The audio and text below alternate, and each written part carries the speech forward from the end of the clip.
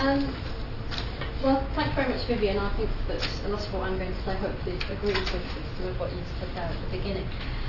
Obviously, I am talking about broadening the canon. I'm talking about the poetry written by women during the First World War, and I'm talking about also the literature being written for children now that is set back in the First World War. What I've brought here today are really examples of my own personal teaching practice, because I think that really the way we recreate the canon very much has to be linked to the students that we're teaching. And whereas I am a lecturer in literature, I lecture within a school of education, and the undergraduates that I lecture to are taking interdisciplinary degree courses, and for some of them only a quarter of their degree programme is literature.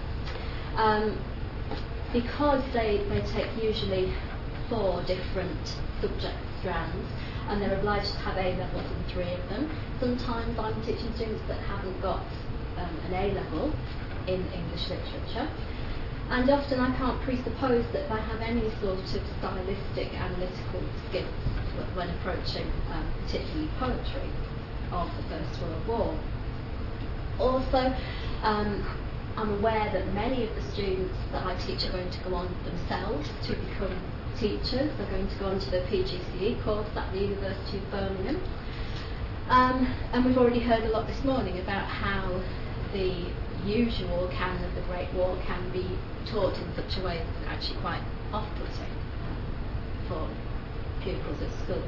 And I really don't want the students that I teach to then go on and become teachers and replicate that sort of very narrow and off-putting teacher.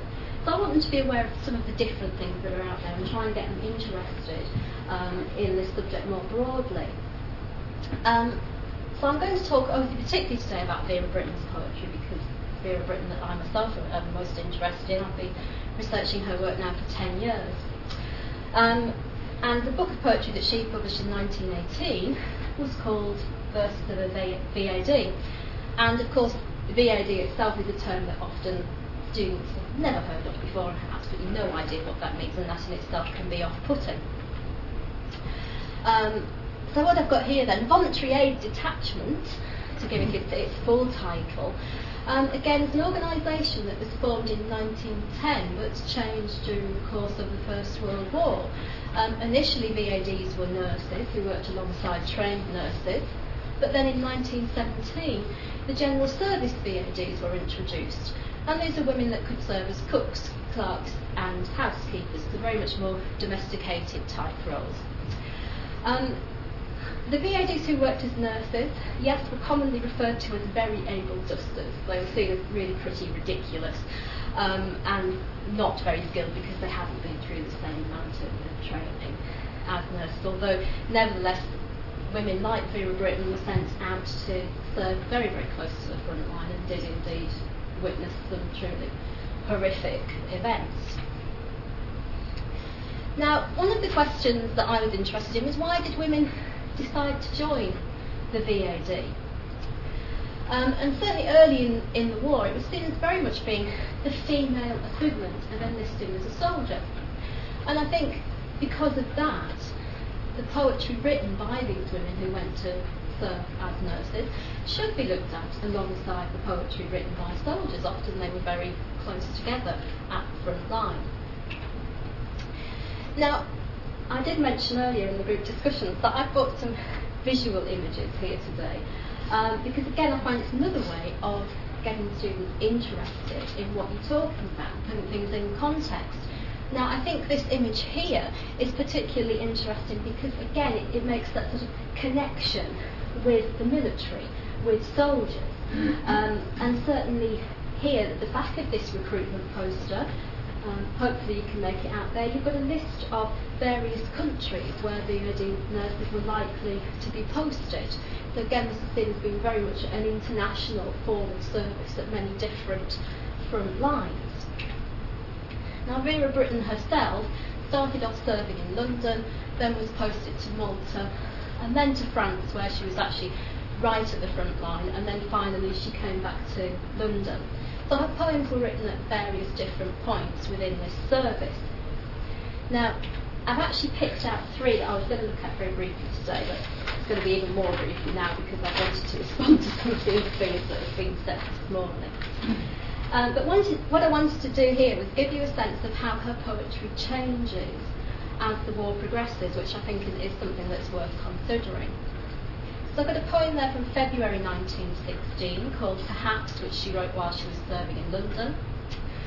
A poem written in October 1916, which was written while she'd gone abroad to Malta. And a poem written in France in September 1917. Now I've just taken very short extracts from these poems for the sake of time, because obviously 15 minutes isn't very long, but just to give you an idea of what these poems are like. This first one, Perhaps, which is dedicated to Roland Leighton, her fiancé, who obviously was killed quite early in the war. And here, hopefully, you can see this to read through it a little bit. But it starts with, Perhaps the golden meadows at my feet will make the sunny hours of spring seem gay, and I shall find the white May blossoms sweet, though you have passed away.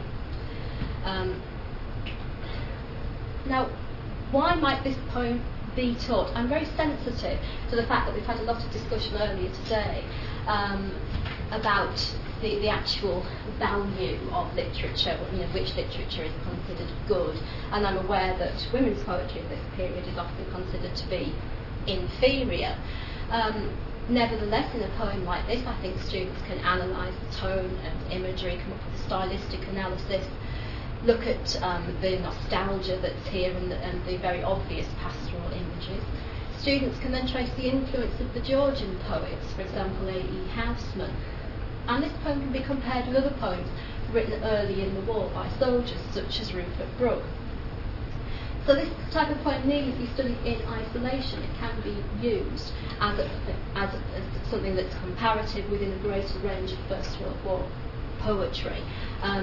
And again, this is what's going to lead to the broadening of the canon rather than, I think, narrowing it down to just one or two poems that we consider to be the best.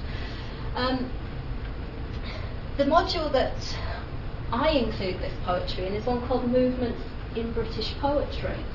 And as I say, because my students are only spending a very small amount of their time on literature, we have one module in which to give them a whole overview of poetry in its entirety, the history of the world. So I basically get 1 week to inform them about what goes on during the First World War period. And so I do want to try and give them a range within that week rather than just focus on one or two poems and poets. Moving on to the next poem, which is written a little bit later. Now again, I'm not looking at this because I think it's a great poem, I'm looking at it because of what it says, the content here. So here Britain's writing, seldom they enter into song or story. Poets praise the soldiers' might and deeds of war, but few exalt the sisters and the glory of women dead beneath the distant star. This poem then goes on to consider the courage that's exhibited by these women. Now obviously this allows a comparison between the experiences of men and women during the First World War, in particular the experiences of men and women at the front. It raises the issue that although women didn't enter into combat, many were killed, not only nurses but civilians too. And this is something that I find often comes as quite a shock to students. They just have no idea that women were involved in the war at all. Obviously this readily lends itself to some sort of gender-based or feminist analysis, which again I think has value within this context. But Britain's poetry changes tremendously as the war progresses, and by the time we get into 1917 and this service in France, Britain is actually nursing on a German ward, so a ward made up entirely of wounded German prisoners. And here we start to get a real turn in the tone of poetry and a move towards her pacifist beliefs. And she writes, And I learnt that human mercy turns alike to friend or foe when the darkest hour of all is creeping nigh, and those who slew our dearest when their lamps were burning low found help and pity ere they came to die. Now, this is a very important poem, I think, to open up discussion about the ways attitudes changed as the war progressed. I think there's room to look at, yes, the patriotism of early war poems, and then here the pacifism that's developing in Britain's later poems. Certainly, if you read Britain's poetry alongside her autobiography, Testament of Youth, when she writes about the background to this poem, it shows one of the real ironies of war, in that she does muse that she could well have been trying to save the very same men that her brother had been trying to kill. And this is one of the realisations that leads her to see the war as being entirely pointless and futile. Now, one of the other ways that I can bring my research to bear on my teaching is to look at children's literature about the First World War in a module that I teach, which is about children's literature during the 19th and 20th century. And one of the texts that I chose to put onto this course quite early on was Private Peaceful, Michael Morpurgo's book from 2003. This is set in 1916, basically in the build-up towards the Battle of the Somme. And the main theme here is execution by firing squad, for those of you who haven't actually read the book. Now here again I've got an artist's impression of death by firing squad, which I use in my teaching. Again, this is something that students often haven't come across at all before, and they find the whole idea very, very horrific. So I've got an artist's impression here and a contemporary photograph of a firing squad. And I usually find that this sort of context, and particularly visual context, can really draw students in. I think the students that we teach nowadays are very visual, and they are the generation that wants to watch the DVD and not read the book. And pictures certainly can be a way of getting them interested. Now, one of the questions that I had to ask myself was, why was I teaching this contemporary children's literature about the First World War, other than it being just something that I personally was interested in? Well, bearing in mind that I'm teaching this module to students who are then themselves going to go on and teach, and I want to give them an idea really of what's out there, what they may be able to go and look at in the classroom.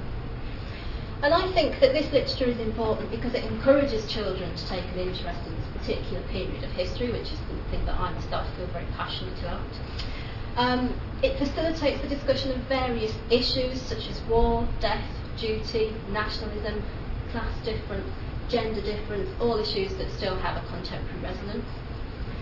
And also, you can't forget that it creates future scholars and promotes further research. The children that are reading Private Peaceful now may ultimately go on themselves to research the First World War.